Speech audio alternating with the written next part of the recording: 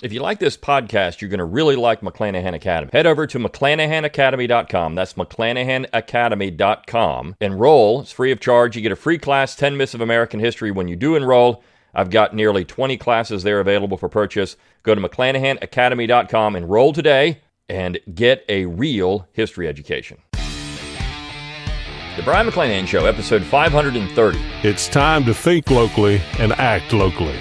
Welcome to the Brian McClanahan Show. Welcome back to the Brian McClanahan Show. Glad to have you back on the program. Very glad to be here. Don't forget to follow me on Twitter, like my Facebook page, and subscribe to my YouTube page where you can watch this podcast. Find all those social media accounts on my webpage, brianmcclanahan.com. That's B-R-I-O-N, McClanahan.com. While you're there, give me an email address. I'll give you a free ebook, Forgotten Founders, a free audiobook of the same title read by yours truly. Support the show by going to McClanahanacademy.com. It's always free to enroll. You get that free class, 10 Myths of American History, when you do enroll. And, of course, you get great deals on new and forthcoming courses.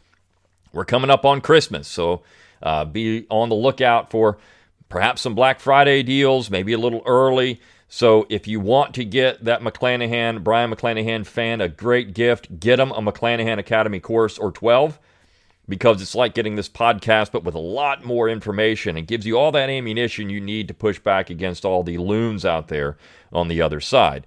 Also, you can click on the support tab at brianmcclanahan.com. You can throw a few pennies my way, get a book plate for my autograph of one of my books, purchase one of my books. Those also make great Christmas gifts. Click on the shop tab, get that Christmas gift. I mean, we're in October. Going to Home Depot, they already got the Christmas trees out. So people are already thinking about Christmas. So get a Brian McClanahan Show logo on all kinds of cool stuff. Again, make great gifts. And with supply chain issues, you might want to get these things early this year. And as always, share the podcast around on social media. Rate it where you get your podcasts. Let people know you're thinking locally, acting locally. And send me those show requests. In fact, today, the first day, we're here on Monday. Happy New Week to everybody. And we're going to have a great week at the Brian McClanahan Show. But this is a listener-generated episode. And this one comes from California. And I'd like to get emails. I get emails from all over the world. Number one. But this one comes from California, and it's a great question. And if you are a McClanahan Academy subscriber, if you've purchased my course, United States History Survey course, you already know how I handle this, but maybe you don't. So this is going to be a great segue into, hey, you should get these classes. It'll help you when you're trying to have course prep. This comes from a high school history teacher in California. He says, I'm new to the show and I think it's great. Of course you do. No, I thank you for listening. I'm just joking with that. Thanks for listening. I appreciate you tuning in.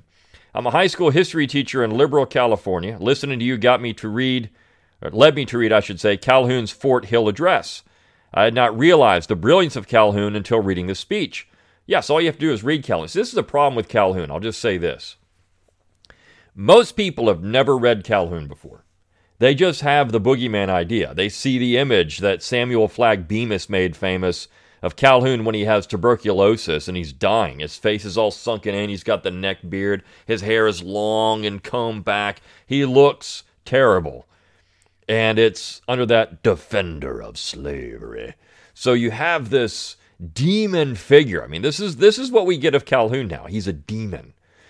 And if you ever read Calhoun, you come away thinking, wait a second here. This guy is pretty smart. Not just pretty smart, he's brilliant. As this listener says, true. Right? I mean, Calhoun is the political figure of the 19th century. The statesman of the 19th century. No one compares. No one comes close. He is the most original political theorist of the 19th century in the United States. Without question, he is it. And so the people that simply push Calhoun aside, or as Hugh Hewitt did a few weeks, I talked about this, Calhoun is evil, I can't think of any other word. And at least Larry Arnn says, well, wait a second here. I mean, the guy's pretty smart. I mean, he's a brilliant thinker. We may not agree with him, and of course the West Coast Straussians, the neoconservatives, all these people, they don't, because Calhoun is the root of all evil in America to them. But regardless, you have to read Calhoun to understand him.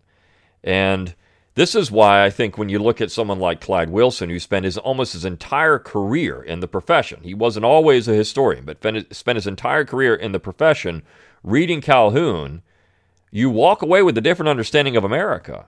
And it's not because you don't see the other things that are going on. Of course you do. And it's not because you just become an acolyte of Calhoun. You can see where Calhoun made mistakes, or we may not agree with everything Calhoun said. We don't agree with everything Calhoun said. But certainly when you start looking at Calhoun and you say, wait a second here, he was on to something with X, Y, and Z, we should really think about that. When you read Calhoun, it makes an impact on your life. When you physically sit down and read him. Most historians will not do it.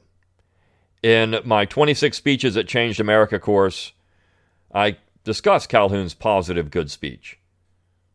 It's an interesting speech. And of course, it is the speech now. I mean, it's when you look at leftist historians, you look at progressives, and you look at the neocons, you look at the Straussians.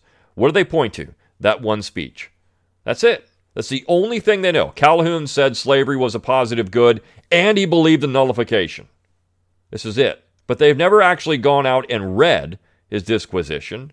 They've never read his Fort Hill address. They've never read any of it. They've never read anything that he's written on anything. They just think they know. Now, there are some leftist scholars that'll read it, and of course, they're going in with a bias to begin with. And they come out with, they cherry pick whatever they want to make Calhoun look terrible. I mean, this is what they do. But I reference back to Nicoletti, who wrote this little book on secession, Jefferson Davis's trial for treason. And I think it's interesting in that because when she finished the book, I can see it. She apologizes if the book makes it sound like she favors the Jefferson Davis's side. She has to do that because I think what happened there is Cynthia Nicoletti went into that book with a fairly open mind. I'll say that. I think she went into that book with an open mind. Well, here's this argument, secession's treason. We got Jefferson Davis. He's going to be put on trial. She had never read any of the documents. She didn't know anything about it. So she goes into it and she reads the arguments on both sides and she starts thinking, wait a second here. The Davis side? Yeah, they make a lot of sense. But she has to apologize for it because she knows that the profession has never read this stuff. They don't care to read this stuff. All they're going to read is a bunch of secondary sources on it from their own little incestuous sycophantic group. And it's going to be, this is Davis is bad. Calhoun is bad. This is all they're going to get. You see, this is why the historical profession is so bad. The mainstream historical profession is awful because it's groupthink in the worst way. And the differences are not really major differences. They're degrees of differences. There's nobody, they don't hire anybody that's 180 degrees different from them. They can't because that would challenge them too much. That's the problem. So the question is, and I'm going to address it today, my question is, as a high school history teacher, how do I incorporate Calhoun into a larger story that is dominated by Jackson? How should the early national period be framed? A show on how to teach the Jacksonian period would be great. Well, thank you for that. And again, this is where McClanahan Academy can come in. If you are a high school history teacher, if you're someone who's a middle school history teacher, go out and pick up my courses. I've got that survey course on U.S. history. And I lay out how I teach this class to a college audience, but also how I teach it basically to a high school audience. The survey course is designed to be used. You could use it as a high school history class, U.S. history class for a homeschooler, right? So, this is how I would do it. This is how I do it. And we've got the Jacksonian era. I have a unit just on that. But of course, Jackson is a big subject. I've talked about Jackson twice in two different books. The first is The Politically Incorrect Guide to Real American Heroes, where I call Jackson a hero. He is an American hero. The second is 9 Presidents Who Screwed Up America, where I say that Jackson screwed up America. Right? So how can the guy be both? How can he be a real American hero and how can he screw up America as a president? Well, it's pretty easy. Right, so let me get into that, and then I'll talk about how I teach the Jacksonian era. First and foremost, Jackson is a hero. He is a larger-than-life figure. Without Andrew Jackson, the United States does not do so well in the War of 1812. particularly in the South on the frontier. I mean, this is the man that won the Creek Indian War for the United States. This is the man that won the Battle of New Orleans, which made him a larger-than-life figure. He was a war hero, bona fide war hero. That particular episode in American history, this Battle of New Orleans, a colleague and I were talking about this the other day. There should be a great movie on that. Of course, it's going to be completely PC now. But if you could do it where it wasn't so over-the-top woke, and because there's elements of it that already are PC. You've got this ragtag militia that's all kinds of different people fighting to defend New Orleans and barely loses a man against a substantial British invasion force. I mean, amphibious assault. This is an amazing battle. Jackson's paused to pray with the nuns, and he wins. And then he did this continually after that. Anytime he was in the area, went and visited the convent where this happened. I mean, this is an amazing story. The Creek War is an amazing story. The Battle of Horseshoe Bend is interesting. And then, of course, Jackson's activities in Florida after the war is over, writing that he can control Florida within 30 days. And he essentially does it, even though he doesn't have any authorization. But he knew what was going on. The British were instigating Indian attacks on American settlements. They're in Spanish Florida. There's no law there. And so he goes in and does exactly what he has to do to take care of things. He occupies Pensacola. I mean, this is an amazing military figure. Political career, Jackson was not really ideological at all. Jackson was Jackson. And I mean, he was inclined to be a Jeffersonian. But remember, Thomas Jefferson called him a dangerous man. He had, of course, served sort of as a teenager in the American War for Independence. 13 years old, he's involved in that. So some people would say he's part of the founding generation. I don't believe that. I don't buy that. He's in the second generation of men. It would be like saying John Quincy Adams is of the founding generation. We know he's not. His father was. So Jackson's father would be of the founding generation. Jackson is the next generation. But of course, he is a dominant figure. We call it the Jacksonian era. And part of that is because of historians. Frederick Jackson Turner, in his Frontier Thesis, explaining that Jacksonian democracy was leveling the frontier. You've got Arthur Schlesinger in The Age of Jackson. I mean, that book in itself is a dominant book. And of course, he's trying to make Jackson, the Jacksonian period, into a good progressive period. All these people were just progressives. They're just good Democrats. They believe in good democratic principles. Nowadays, Jackson is seen as someone on the right. Jackson is an interesting character. You've got this recent book by Brad Berzer where he makes Jackson out to be a staunch Republican with a lowercase r. That there was certainly this type of old Jeffersonian republicanism in him. And I think you can say that to an extent. There's no doubt about that. But Jackson was also an authoritarian. Jackson was a general. In fact, that's what John Calhoun called him, General Jackson. He was president, he was general. And I think he took office in 1829 with that mindset, General Jackson. You've got the contested elections, 24, and then, of course, he smashes Adams in 28. But you also have the creation of a new political faction during the age of Jackson, the Whig Party. In large part, in fact, in direct result of Jackson doing what he did during his time in office, which was act very authoritarian. So Jackson is a pivotal figure. In fact, you could say the direct line from Washington to Jackson to Lincoln. Everyone else in the middle has a different spin on the presidency. Washington did some things that I've criticized as being too monarchical. And then Jefferson reins that in. He pulls that back.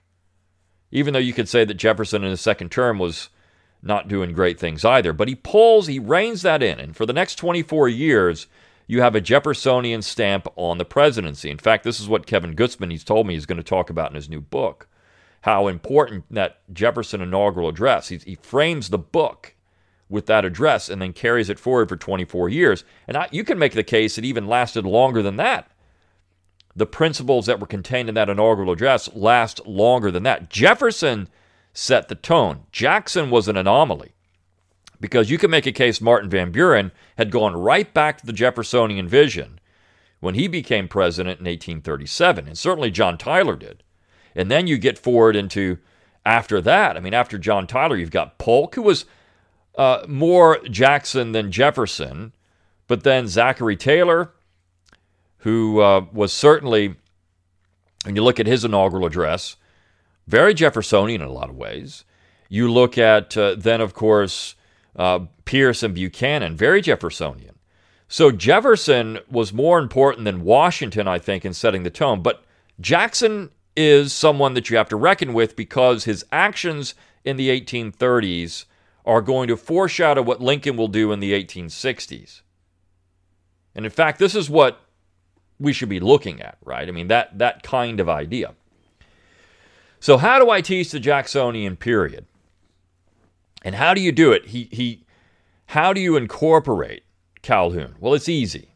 Okay, so if we're going to teach Jackson, you got to start with Jackson. You got to give a little background with Jackson. You got to explain who he is, where he comes from, this rough frontier environment, a man who grew up in a society, a backcountry society with a sense of liberty that was certainly dominated by this borderlands region of England, which is natural liberty. Jackson liked to fight. There's a great story of his almost being killed by the Benton brothers in a shootout, essentially, at one point. He loved to duel. I mean, this is who Andrew Jackson was. It's why he's a larger-than-life figure. The story of him coming into Washington, inviting all his friends, and there goes the neighborhood. You got people falling off the balconies of the White House. I mean, this is hilarious stuff. You've got Jackson's kitchen cabinet. His close advisors, he really didn't care about the cabinet. It was his advisors, his personal advisors. And you see this now all the time. The cabinet has been downplayed. These are people that don't really matter so much. It's who the president relies on for advice outside of the cabinet. And this was something that we've seen in many different presidents.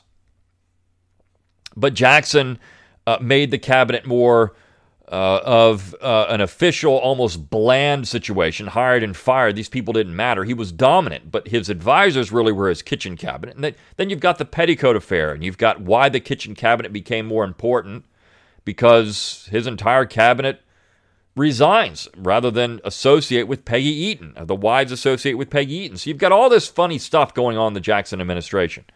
Interesting things. The hiring and firing of the Secretary of Treasury till he gets Roger Taney, who will do his bidding. So how I teach the Jacksonian era, though, is to look at topics. I do it in topics, not chronology. And so the two that are important, and you bring in these other characters, or actually I should say three big topics. If you want to include his activities with the American Indian tribes, there's four. And then you've got Texas, which would be five. Okay, but in terms of, for a podcast, because I do this over a couple of lectures, and they're not short lectures. So the way I do it is start with nullification. You have to start with nullification because it is the issue that defines Jackson as an authoritarian. And it's the issue that creates the image of Jackson being King Andrew. This is where the Whig Party comes from. It was first talked about in South Carolina. It is the issue. And of course, this is where you bring Calhoun into the discussion. This is where you bring Daniel Webster into the discussion. This is where you actually bring Henry Clay into the discussion. Because when you look at that issue of nullification, it actually begins before Jackson takes office. You've got the Tariff of 1828, which was passed in the John Quincy Adams administration. And then you've got South Carolina's response to that. So you can start with South Carolina's response to the 1828 tariff. They call it unconstitutional, oppressive, and unjust. And you start with that. And you have a discussion about tariffs. Well, why are tariffs important? What's going on here? Well, this is the primary method of revenue for the United States government in the 1820s. In fact, all the way up for most of American history until about the 20th century. The primary way that the United States government received revenue was from a tariff. So they didn't have a lot of money. I mean, imagine that. If we just had tariffs now, that was the only way the general government could get money. When they come up with other sources of revenue, of course, they're going to spend more money. So the least amount of money they can get, the better. If you want to keep government being restrained and frugal, they can't have a lot of money. Well, when you get an income tax, now they have almost unlimited sources of money. And of course, when they can borrow it too and just print it out of thin air, that's a whole other monster. But so you've got the nullification crisis. You start with tariffs, and then I've already prepped this and primed it by talking about the tariff of 1816. I've talked about Calhoun's interest in the bonus bill and how that was a revenue-producing tariff only, maybe slightly protective for certain things, but that was in the spirit of union. You see, Calhoun was a unionist. Calhoun believed that the union should benefit all and burden all equally. Well, a revenue-producing tariff would burden and benefit all equally. It wasn't so high that Northerners are going to get essentially corporate welfare out of it, while the South is getting nothing. They're being hit with this burden. Now, there are those that have argued that this would actually work for the planter favor because it didn't matter where they were selling their cotton. I mean, if they were selling it to Northern textile manufacturers or they're selling it to British textile manufacturers, it didn't matter. But on the other hand, they are facing increased prices for these goods, so that is a problem. So I start with a tariff, I prime it, and I get to 1828, and I say, well, here's South Carolina saying this thing is too high. It's unconstitutional. A protective tariff is unconstitutional. So you can talk about that argument. Well, is it? You see, we haven't really gotten into Jackson yet. We're talking about these other things. And of course, Calhoun at this point, by 1829, and also 1828, he's the vice president of the United States. He was vice president under John Quincy Adams. He was vice president of the Jackson administration. So he's vice president. So there's where Calhoun comes into play. So South Carolina at this point is saying, well, this thing is unconstitutional. And they start talking about, in 1828, 1829, 1830, they start talking about arming themselves for secession. They're already talking about it. They're saying, look, the jig is up. We're out. We want to leave the Union. Now, you can also bring in Tucker's partisan leader at that point because this thing was reprinted, talking about printed at that time, published, talking about a war, a potential war between North and South, essentially over the tariff. Right? And Tucker is from Virginia, but he's already looking at this nullification period, this entire first few years of the Jackson administration, where this is a big issue, and he's saying this is something that's going to spill over eventually. This is going to be a bigger issue than just a war of words. So this is where you bring Calhoun in. You've got the very famous Webster-Hayne debate, and of course you've got Daniel Webster. You can talk about Daniel Webster, who is also a major figure. I mean, Daniel Webster is an interesting individual because Daniel Webster was a secessionist, essentially, in 1815. He's a nullifier in 1812, a secessionist by 1815, but in 1830, when he debates Robert Hayne of South Carolina, no, I'm a Union man. The Union is the highest thing. We got to support the Union. I'm an American. I'm a Union man. Well, because at that point, Union means Northern domination of the government. The New England areas figured out that a stronger central government will help them economically. See, in 1812, they were a commercial region, still were in 1830, but their growing industry had forced Webster to rethink his commitment to tariffs. Low tariffs help a commercial area where you're shipping. High tariffs help an industrial area. So this was corporate welfare for his constituents. That's why that was important. So Webster becomes the guy, and he debates Hayne, and of course the idea is that Daniel Webster wins the debate. Lost in all of that is when Calhoun resigns his position as vice president, and he goes into the Senate to debate Daniel Webster, and he thrashes him. Calhoun, if you go and look at the text and you read it, Calhoun thrashes Daniel Webster. Webster doesn't stand a chance. You also have the very famous toast between Calhoun and Jackson. The Union, next to our liberty most dear. May we remember that it can only be preserved by distributing equally the benefits and burdens of union. And Jackson, the union, long may it endure, right? So, I mean, you have this debate. So you bring Calhoun into the debate that way, and then you can bring in the Fort Hill Address, where Calhoun resigns, he goes back to his plantation, and he gives the Fort Hill Address. And the way you could incorporate that in is just provide a text, a little bit of snippet, what you think is the most brilliant part of it, whatever that is, and you provide some primary reading material. Here is Calhoun. And you can talk about the force bill, and then you get into the constitutional questions here. That's where Calhoun gets woven into this, right? So you have this really good situation with Calhoun, a reluctant nullifier, and in fact, against secession. The secessionists in South Carolina distanced themselves from Calhoun because he wasn't on board with secession. He was a Union man. He always said he was. That's the important thing about it. So you've got that part of it. You can bring that in. And then, of course, you can talk about the force bill. You can bring up John Tyler's speech against the force bill. People said that was political suicide for John Tyler. There's another great part of that whole debate, and his vote against it in the Senate. Henry Clay, you can bring in Henry Clay to this discussion because he orchestrates the compromise where the tariff is reduced, but the force bill passes. And then you can talk about South Carolina nullifying the force bill. They meet in convention. This is how you also need to frame this.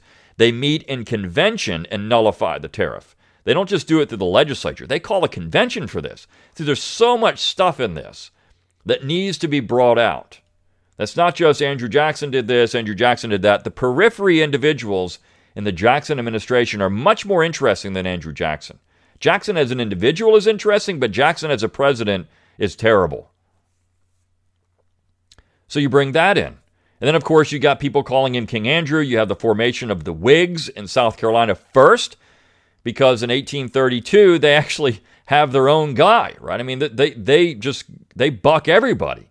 But in 1832, there's no Whig party yet. So you got these sectional, they're trying to throw the election to the Congress. So you bring in Henry Clay again with that. But that's how you do it. And then, of course, Martin Van Buren starts figuring out how to create a real modern party in this time period. And, of course, Van Buren will eventually become vice president. And that is interesting in and of itself. You've got Van Buren organizing this new Democrat Party, and the Whigs then copying it by 1840. And they do it better than Van Buren ever did. But Van Buren is a transformative figure.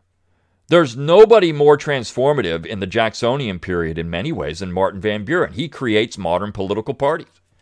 And then, of course, is eventually elected president, handpicked by Andrew Jackson. Elected president.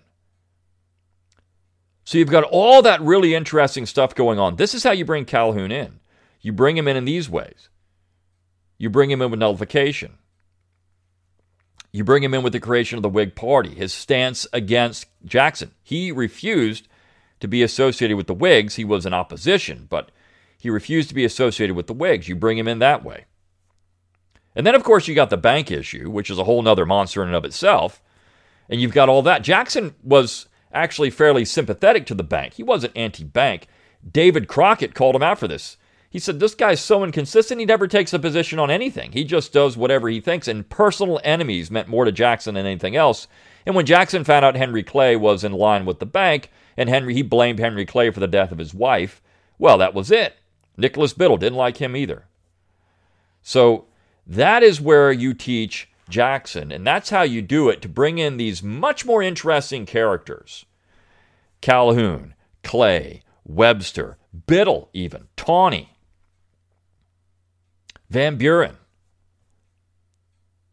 That's really interesting stuff. You teach it with topics rather than looking at it from Jackson's reaction to each. You teach it from how these other things were working on that. So the bank, you've got the bank war. You've got Jackson's bank veto, which is a great veto message. I mean, look, it's one of the best. One of the best veto messages ever written. So you can bring that in and talk about Jackson in that way. But Jackson's position against the bank wasn't necessarily ideological. He wasn't Thomas Hart Benton. Benton hated the bank. Benton hated the bank because he thought the bank was dangerous for the average American. Jackson hated the bank because he hated Henry Clay. And eventually he was persuaded by some of these anti-bank arguments. But that wasn't the core of his opposition to the bank. He didn't like Nicholas Biddle. He didn't like Henry Clay. And so therefore, killing the bank serves to kill their political ambitions, at least in his mind. You can talk about the removal of the American Indian tribes. You can bring in Winfield Scott with that. Here's another opportunity to bring in another character. Winfield Scott, his job in relocating the Cherokee Indian, for example, out of Georgia. That was his job to do it. And you can bring in the different perspectives on that. You have the Cherokee writing what they said, and then you've got Scott's account of it, which is completely different. So who's telling the truth? You've got that part of it too. There's so many things to do with this, and I think that we get caught in this trap as historians, talking about history from the top down, from the presidents down. And I frame things that way, but if you look at my American history course, I do administrations for the first 5, and then I start doing topics, and I have a discussion of just the South, a discussion of the North, and I bring all this stuff in different ways because that's how you can captivate people, and you have to have a timeline, a framework of a timeline, but you can bring all these other things into it, and it creates a more complex and rich discussion of American history and all these other people that really drove American politics in this period. It wasn't Jackson. Jackson was a dominant personality, and what he says about John Marshall, he doesn't want to stick it to John Marshall. Of course, it's an issue that we in the modern era is something that is very delicate. But to tell John Marshall to stick it is great. We love that about Andrew Jackson. It's fantastic. But this is how you do it. You go out and you find these other figures and you pull primary documents. You pull some of the Fort Hill Address. You pull that John Tyler speech. You pull some of the Webster-Hayne debate, if you want to do that. You get Jackson's bank veto. Sure. You read that South Carolina Ordinance of Nullification. You read it. Because that's how you bring Calhoun in. That's how you bring these other people in. You got to use the primary sources. And you're simply just teaching with primary sources then at that point, which is the real meat and potatoes, right? This is it. This is the bones. You got to get those bones of history. You got to get right down to the core. I tell people all the time, you want to study a period, read the primary documents. Reading secondary sources is fine, and it gives you an introduction to these things, but go out there and actually read the primary documents. It's so much better. All right. So that's answering that question for you. Hope I answered it the way you wanted it to be answered. That's how I do it, and I hope everyone else got something out of this too. And I'll see you tomorrow on the Brian McClanahan Show. See you then.